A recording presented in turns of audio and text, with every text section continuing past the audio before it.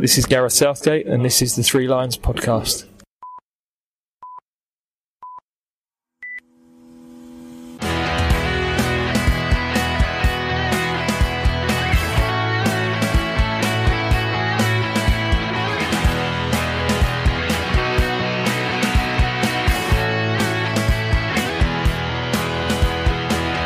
Hello and welcome to the Three Lions podcast. My name is Russell Osborne and this is an independent England football supporters podcast. I hope you've enjoyed the recent episodes I've put out there. There are going to be plenty more to come over the next few weeks, especially as we gear up towards the summer's European Championships. Hopefully the weather's going to change and it will really feel like an international tournament. Now coming up very soon I'll be speaking with an England manager who tells us about the growing game of walking football. But first, I'd like to touch on the ticket situation for England supporters for the Euros. Now, as you may remember from a recent episode, I mentioned that UEFA had cancelled all ticket applications and we were to be added to a ballot by our own fan clubs. Obviously, in our case, the England Supporters Club. That ballot has since been conducted, and due to the restricted allocation of Wembley, which at the moment is set at 22,500, there was always going to be a lot of disappointed and frustrated people out there. Those who initially had tickets only to have them taken away from them, and then find themselves unfortunate because they didn't match the Supporters Club ticket ballot rules. I decided not to publicise my results as I didn't want to come across as, crass or arrogant on social media. But I've been very fortunate. I've been allocated a ticket for each group game, one against Croatia, one against Scotland and one against the Czech Republic. But I kind of feel I have earned that luck. I think I had 44 caps to my name, which meant I had enough caps to be considered for all the games. And I've been to all the home games and 2 away games during the membership period. I've been a member since, I don't know when. But let's be honest, with various virus variants floating about, I'd say a tongue twister, isn't it? I am not counting my chickens too much just yet. We know from experience that things can still change in the snap of the fingers. As I say, I do feel fortunate. But it means I hope to bring you a flavour of the games through this podcast for those that can't be there. And we all know this pandemic has brought about so many problems, and the issue of allocating tickets for a major football tournament is one of them. But in the grand scheme of things, it is such a small thing. But I appreciate how frustrating it can be for some. But what I will say is for those who have missed out, enjoy the tournament with friends, share a beer and sing-song in pubs, and going forward, continue to apply for tickets for games, both home and away. Build up your caps. That then will stand you in good stead in applying for future tournaments. Qatar is, 18 months away, give or take? Okay, perhaps not the most desirable places to go for football, but with a minimum of 7 scheduled World Cup qualifiers before then, all of those come with caps, which makes 14 of those, 14 caps up for grabs between now and the end of the year. And that's before any friendlies are announced. It's a great way to get on the ladder.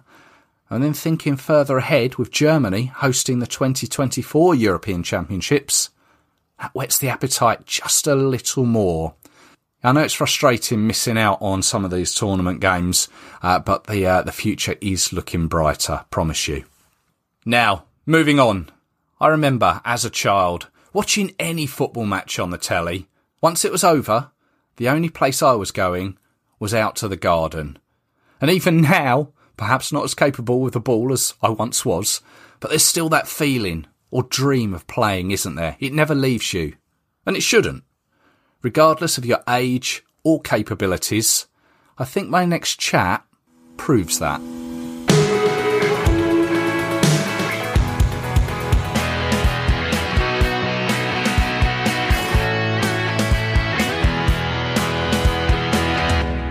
Now, as I've mentioned so often in the past, there's so many England teams out there, so many different types of codes of the game too. But one of the fastest growing codes is that of walking football. So it's my pleasure to welcome the England manager, Stuart Langworthy, to the Three Lions podcast. Stuart, hello there. Yeah, good morning. How are you? Oh, very well, thank you. Yourself? Yeah, not too bad at all, thank you. Looking forward to spending a bit of time talking about the wonderful game. Yeah, go on. The walking football. I mean, I must admit, I've heard of it and I've seen little glimpses here and there, but I don't know really enough about it. Do you want to just give us a little introduction to the game? Yeah, okay. First, I suppose I ought to clarify. I'm the WFA over 60s England manager, and I'm also assisting with the over 40s women's team. And I'm also a recently appointed director of the WFA. So it's quite a busy time, and it's all voluntary at the moment. But as you say, walking football is one of the fastest growing sports in the world at the moment. I mean, we think that in England there's over 60,000 people who are playing walking football at the moment, and that was the sort of last research done by Sport England. How did it come about? Well, there are two sort of episodes of where walking football was recorded. There was one in the 20s and one in the 30s, The latter being at Derby County. But as far as anyone can establish, those were sort of unofficial one-off games, and there were no real rules or as such, and they were 11-a-side, played generally by older people. 10 years ago, a chap called John Crute, who is at Chesterfield Football Club, and he's a director at Chesterfield at the time, he had people in his community who wanted, older people who wanted to play football, and they kind of invented the current format of the sport, where it was played to non-contact rules by groups, six-a-side teams of older people. And really, the sport has sort of developed from there. The WFA was formed in 2016 and has developed a set of rules. The FA has got involved through its County FA network. There are now two sets of rules. There's the WFA set of rules and the FA set of rules. They're not vastly different, but the biggest major difference is that the WFA rules are non-contact, whereas the FA are minimal contact. Although that does sound confusing, it's a damn sight better than when I started the game 6 years ago, where every single tournament you went to had a different set of rules and referees who had no idea as to what rules you were playing, and et cetera, et cetera. So, you know, at the WFA, we're trying to standardise things, and we're in a better shape now in terms of the sport than we were 6 or 7 years ago when many people started playing it. Yeah. So it's, from what I've seen as well, it's played on obviously a smaller pitch, sort of a six-a-side pitch, which is great because there's so many of those available in sort of leisure centres around the country now, so everyone can really get involved. And it's sort of the smaller goals as well, isn't it? Yeah, and what you've just described is obviously the benefits of playing smaller-sided football. More people get a touch, smaller pitches, etc. But it's also, in a way, the biggest problem facing the sport, in that there are no dedicated pitches for walking football. It's grown up on different facilities around the country. So you may have a five-a-side facility with boards, which is not ideal, because if you've got groups of older people playing, the ball never goes dead because You've got boards keeping the ball in. Some facilities are like full-size AstroTurfs, and therefore the game is played across a full-size AstroTurf, which is huge, and you end up with it being 8 or 9 or 10 aside, and then it's difficult to stop running when you're playing on such a big pitch. But as I say, that the idea is to try and standardise it, and the standard that we play up for in club competitions and national competitions now is a much smaller pitch, normally sort of 40 by 30 pitch. We play with the mini soccer sized goals, which are 12 foot by 6 foot. And there is a D for the goalkeeping area, much like five-a-side, and the goalkeeper is not allowed out and players are not allowed in. And it's below head height. And as I said before, for the WFA rules, it's non-contact, therefore a much safer sport for the older generation. Yeah.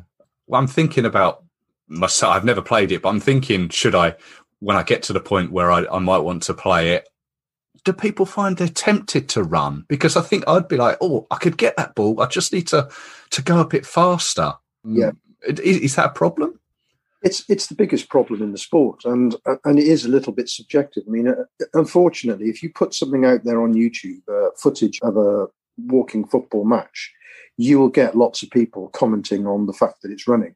You won't get lots of comments about how technical the sport is and how talented the players are and all the benefits of getting large numbers of people out there being fit and healthy and having fun.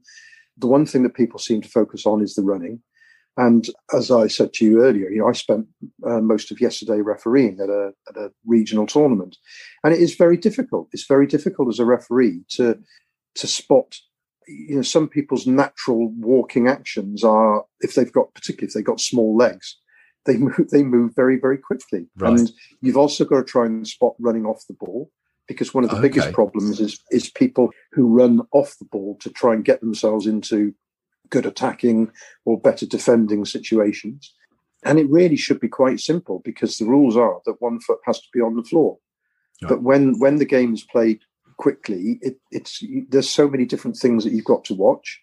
But the players really do appreciate it when you've got a very strict referee who is trying to cut down on the running, because otherwise it just turns into old men's five-a-side. Right. And that's one of the things that the WFA is trying to do. We are training referees, and we've now trained quite a few hundred referees across the country and in other countries. And the more that we can do that, and the more that we can get club sessions refereed, then the slower the game will become, and the less of a shock it will be to players when they turn up to play in tournaments and they're told that they're running. Because that's the problem. At club sessions, it's a free-for-all, and then they turn up at tournaments when they've got a strict referee and they can't quite understand the fact that someone's telling them that they're running when they don't believe that they are. So, it's a problem, but it's something that we're getting better at. The whole game is getting better at it, and it is very tempting to play the ball into space so that someone can run onto it. But it's a very technical game. You have to play the ball to feet. You have to have a good first touch, and that's the beauty of the game. It's quite technical. Yeah. So, I mean, I guess as with any referee across any code of the game, you've just got to have eyes in all parts of your head, haven't you? Yeah. And the running off the ball is, as I say, a real difficult one to spot, because you do tend to follow the ball and you're trying to cut out the contact. But players will try it. But I found that if you're very strict in the first few minutes of the game and they realise they can't get away with things, they will slow down and they will play the game properly.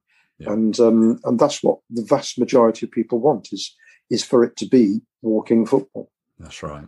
Let's move on to yourself. You are as you mentioned, the manager for the over 60s England team, and the assistant for the over 40s women. Was that right?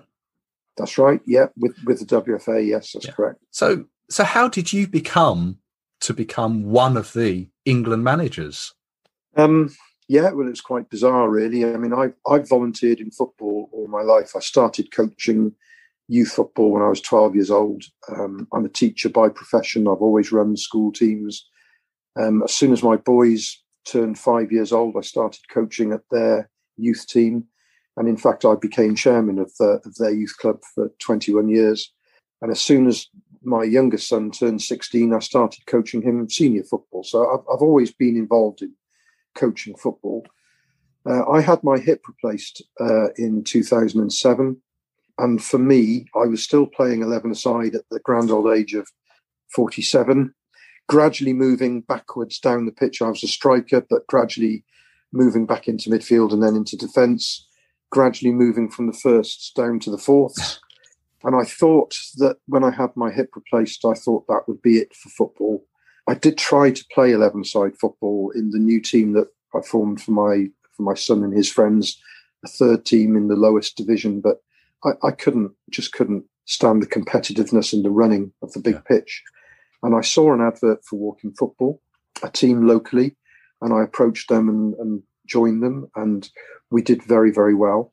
And I thought, this is absolutely brilliant. And it was something that we were missing at my club. We had youth teams from the age of 5 all the way up to seniors, and we had 4 or 5 senior teams, but there was nothing for the older generation. So we formed Walking Football at my club, Abermead Rovers, and did incredibly well in the first few years. And then I saw an advert on the WFA newsletter asking for people who were interested in running a national team, and I applied. My logic at the time was, when am I ever going to be able to say that I've applied for a national manager's job ever again? Yeah. Thinking I didn't have a chance. But the criteria at the time was a proven success in walking football and the ability to manage people. Being a teacher, I think my people management skills have always been okay. I'm quite a well-organised person. And my little club, Abbeymead Rovers, which is a housing estate in a rugby-mad city, had actually done incredibly well. We got through to national finals and come second and third in the country. So I applied, and amazingly, I was offered the role.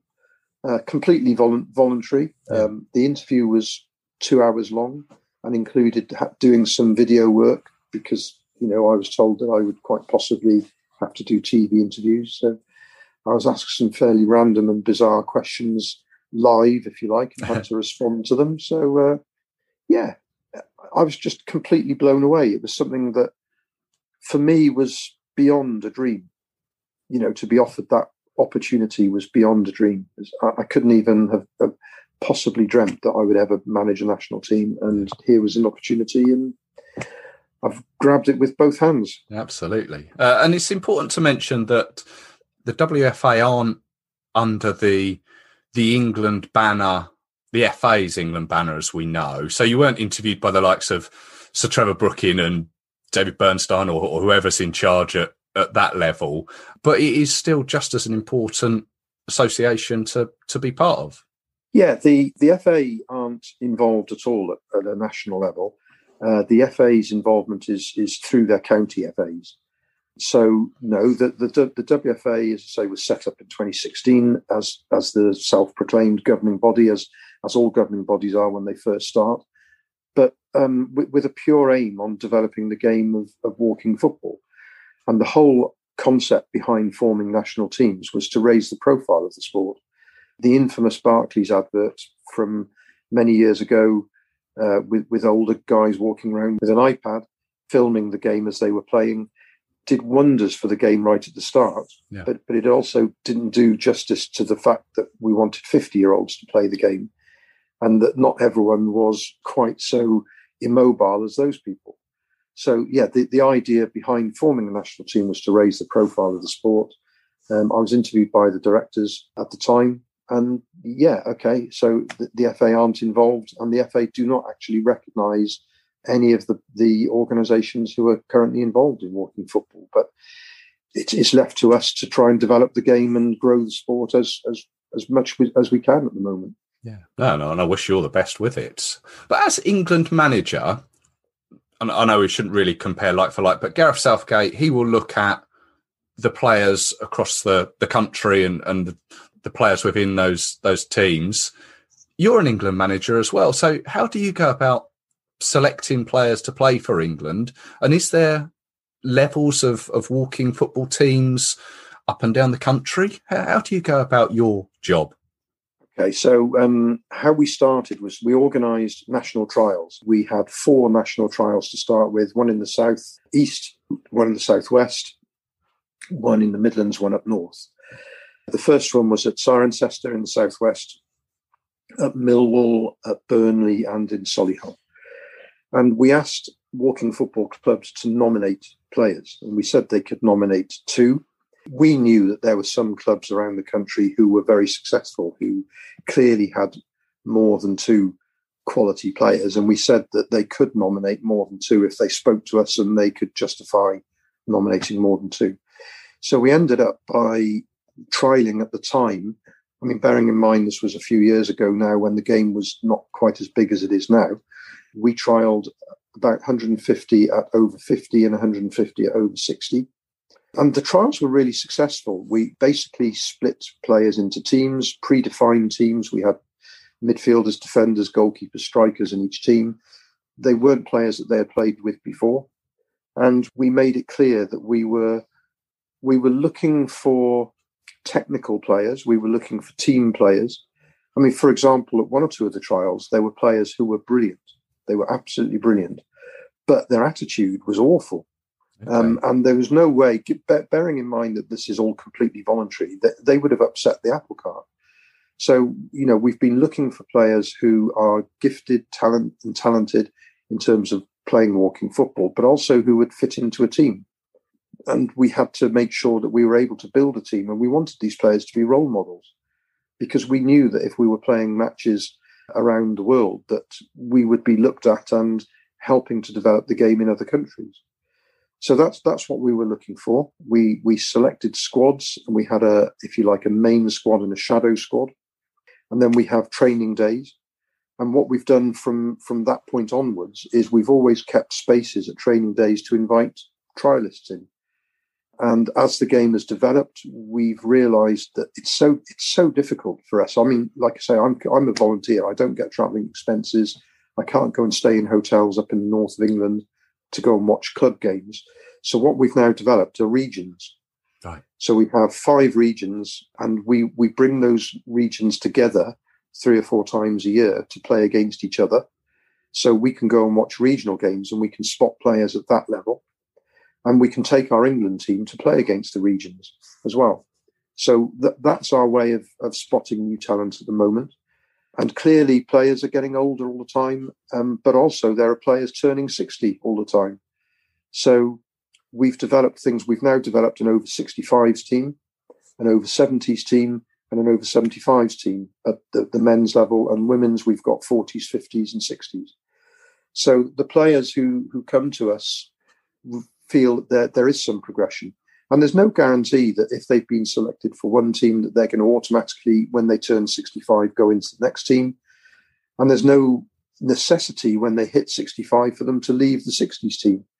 Okay. So it's all about opinion. As we know, football is all about opinion. Isn't it? Yeah. And there are players that I've selected that maybe other people wouldn't. But that's football. It's about opinion, and you're judged on your results. And we've done incredibly well so far. And we've managed to build a team that there's a fantastic togetherness with the team. They all get on really well, and I'm proud to say they are role models. Well, you said that the England team has been really successful. Tell us some of the results, and I've seen as well, obviously, that very first international that was played down at Brighton's Amex Stadium. Tell us a little bit more about the England results and how you've progressed through since then. Okay, so the very first match, as you said, was down at the Amex Stadium in Brighton, and what an occasion that was. The first ever international walking football matches played over 50s and over 60s. And I can tell you, to stand there with the team, linking arms, belting out the national anthem, was one of the proudest moments of my life, and for all of those players, and to be part of history was quite incredible. The over 60s won their game 3-0. The over 50s won 2-0. Since then, we've been back out to Italy. The only defeat of any of the England teams has been so far my over 60s team. Right. We played out in Italy.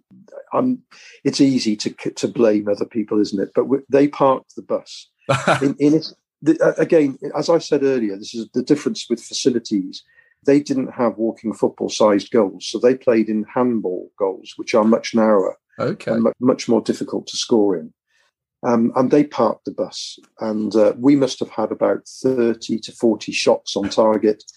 Their keeper was diving out the way, and it was hitting his feet, and nothing. It would have been one of those games where we could have played all day and not scored. And they had about 3 shots, one of which hit the heel of one of our players and sort of dribbled over the line. Hey, no excuses. It's one of that's football, isn't it? You can have games like that. The over 50s drew 0-0. So, you can tell that in 2 hours of walking football, there was only 1 goal scored. That's how defensive and how difficult it was. But that was our only defeat. We had a fantastic game out in Gibraltar, and they saw their numbers grow as a result. We've played Wales home and away, and won those games. We organised a European Championship. Now, at the time, there were only 2 other countries. There was England, Italy, and Wales who had proper national teams. And we weren't going to lower our standards and allow club teams to come and represent a country.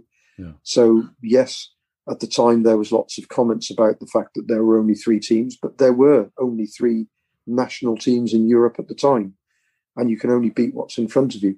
So we became European champions.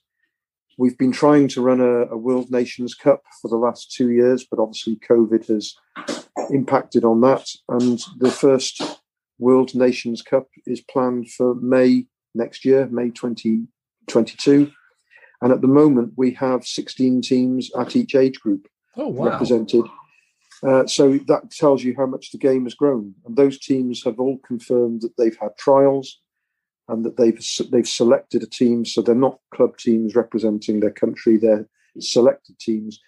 We know that they're all sometimes not the whole nation, but as the sport is growing, if they're a large region within a country, then and walking football hasn't got organised in the rest of that country, then, so long as there have been trials that have been taking place across a large part of that country, then we'll welcome them into the World Nations Cup. So that's going to be a fantastic event. So where's that going to be hosted? At the stadium up at Manchester City, not the main stadium, but the training one next to it. Academy and training stadium next to it, which has a 5,000 seater capacity. So we're fantastic. We're very lucky that we've got the support of Manchester City and Manchester FA and Lancashire FA and Andy Burnham, the Mayor of Manchester, and all of sort of the Manchester community like that are behind us running that event there, which is fantastic. Excellent. Well, look forward to maybe speaking again next year ahead of that, maybe to get the lowdown on it. You'd be more than welcome. We've also got another event coming up, which is a first as well. We're holding intergender matches up at St George's Park. Right. So our own over 40s women and over 50s women and over 70s men are taking part in matches. We've got Kick It Out supporting us behind this because obviously it's, as we understand, it's the first sort of intergender matches at that level. We know that club teams, women play against men, but at that sort of national level, we believe that's the first, and that should be a fantastic occasion up at St George's Park. So you'd be more than welcome to come up to there as well if you wanted to see what we do. Oh, let's see how things pan out, and be interested to see how that goes. Now, just going back to that first game at Brighton, it was well publicised at the time that England lifted that trophy against Italy, but there were a couple of familiar names that people may recognise. Yeah, first of all, the trial up at Burnley was quite incredible. We had a chap called Tommy Charlton and a Liverpool legend called Alan Kennedy, both trialling up at the Burnley trial, and I've got this fantastic picture of we put them in the same team, and there are about 4 or 5 film crews around this group just filming what was going on and doing interviews and such like.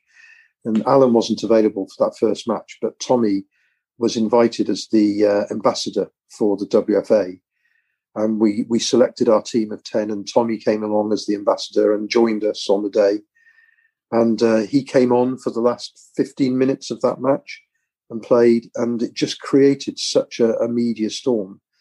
And it was it's just important to mention for those that maybe haven't put 2 and 2 together that Tommy Charlton is the younger brother of Bobby and Jack Charlton.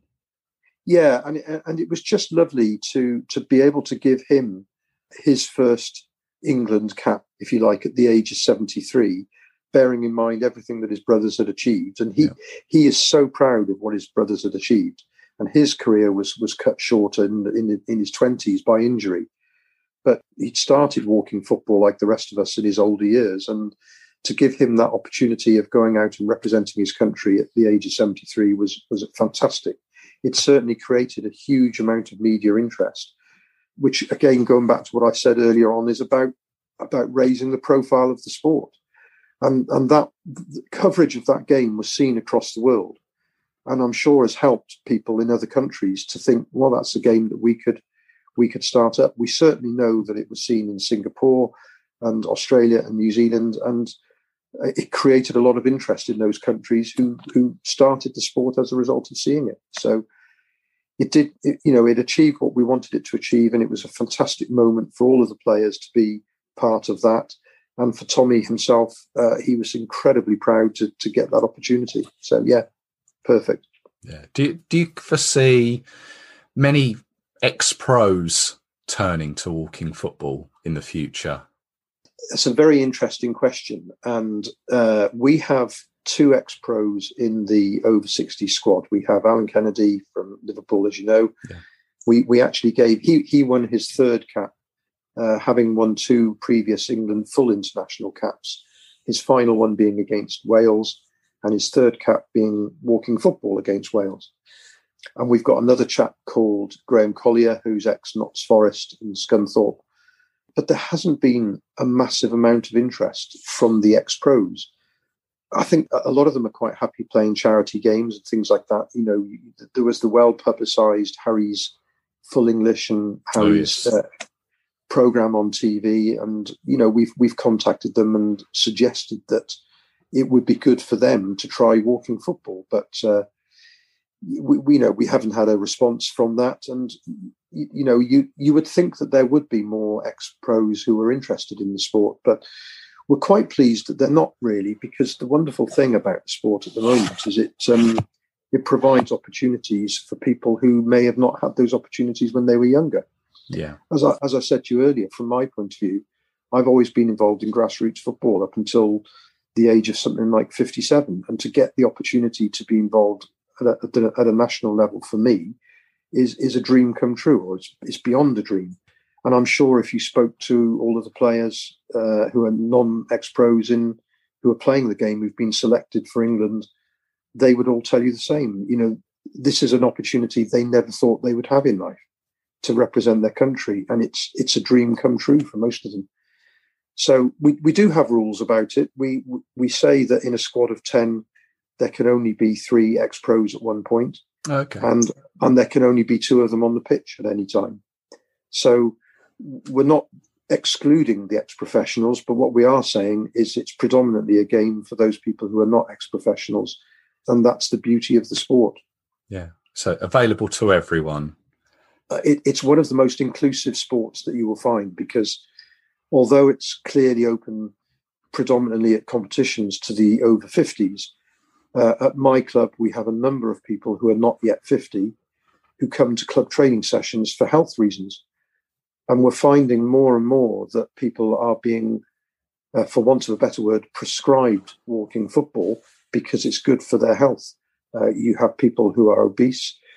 Interestingly, off on a tangent here, but we were asked to go to Malaysia and do some coaching and referee training in Malaysia, because as a country, they've got one of the highest child obesity issues in the world. Okay. Which we all found a bit strange. And when we ran these courses, we were actually running the courses to doctors who were connected with hospitals in Malaysia and Kuala Lumpur, and with the University of Malaysia in Kuala Lumpur. And what they wanted to do is they wanted to go into schools and get walking football started in schools in order to help reduce childhood obesity. And we've had a number of cases in this country of obese people who've been told, go and play walking football because it will be good for your health. At my club, we've got a guy with a heart condition who's been told he can't play 11-a-side football, but he can come and play non-contact walking football because that's good for his health. We've got a growing number of people who have suffered from strokes, and as part of their rehabilitation, walking football is good for them. We've got a guy at Abbeymead who's in his 30s, had a stroke, was only given a 2% chance of survival.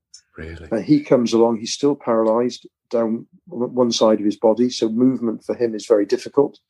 But when he joins in with our club sessions, when he gets the ball, it's like a freeze frame. People stop, they let him pass the ball on, we carry on. And he's just one of the guys for that hour of the week. And we're finding that's happening more and more around the country. And one of the interesting projects that I'm involved at the moment is with walking football for people with Parkinson's. I was asked to be involved in the We Are Undefeatable campaign, which was a huge honour to run a virtual walking football team, which was quite a challenge. One of the guys who was part of that team had Parkinson's, and he shared with us a video of him walking with great difficulty at a Parkinson's sufferer's shuffle.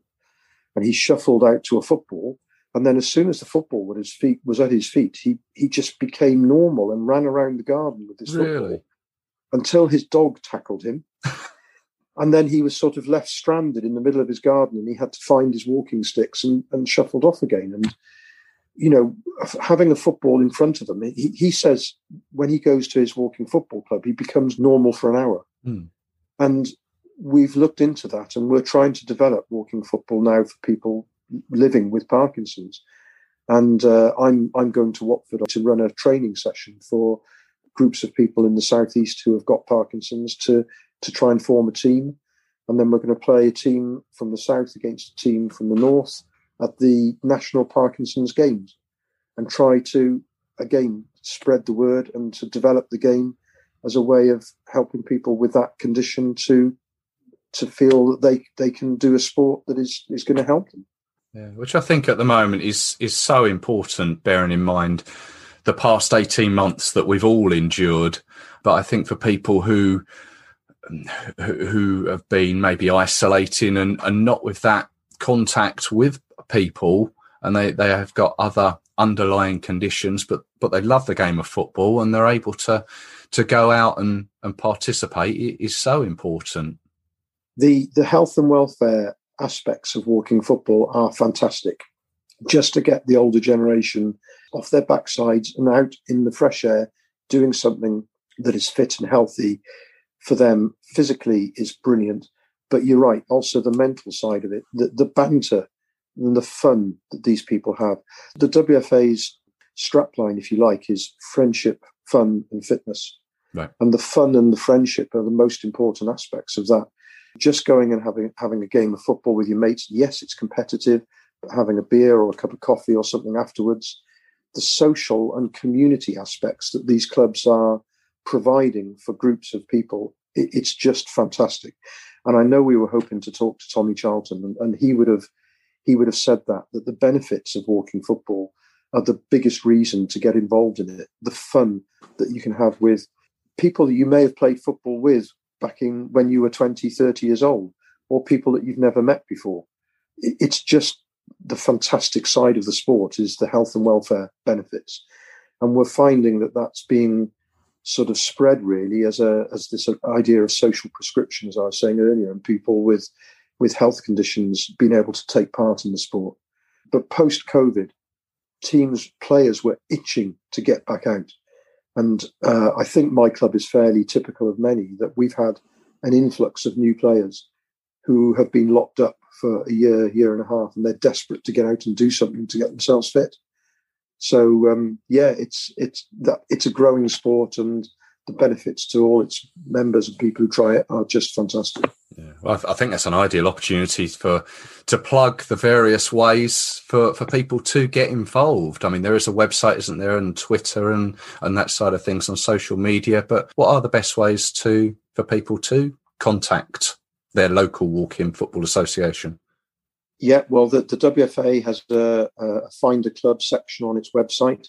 You can also go onto your search for your county FA, and they will have details on their websites of walking football clubs. I'm sure if anyone is listening and they want to find out more, if you just Google walking football in and then put your town or city or village, then things will come up there as to who to contact. There are lots of sessions. Most sessions out there are inclusive. Most sessions are run as a pay and play concept where you don't have to commit to every week. You just turn up and pay your money and play when you can. So there's no commitment to it. Lots of sessions will have beginners sessions as well. And if you're worried about the idea of running, you will very quickly get used to it. After your first week, you'll get used to the fact that you can't run after the ball. You can't play the ball into space for other people to run onto. And yes, it will frustrate the hell out of you to start with, but you very soon get used to it. And we're hoping that doing things like this, the whole idea of doing things like this is to raise the profile of the game, to get more people involved, and to share what we're doing at a national level. So hopefully some of the people who listen to this will think, yeah, why not? Let's try it. Let's try the game out. Predominantly for over 50s, but like I said, there's a growing number of people under 50 who are playing the sport as well. And I wish you all the very best with it, and these global tournaments or coming up next year, yeah, let's talk further in the future. I hope people find it interesting. That's really what we're after is if we can get another 4 or 5 people who take the sport up as a result of listening to this, then it's been a success, because they just want to turn up on a Wednesday night, pay their £5 and play for an hour. That's right. And the fact that walking football can do that for people is just brilliant. Yeah. Thank you very much. Yeah, thank you for your support and inviting me on to talk about it as well. It's great. If you're listening and thinking about it, come and join the fun. It's great. Excellent. Stuart Langworthy, thank you very much for your time. And as I say, all the best.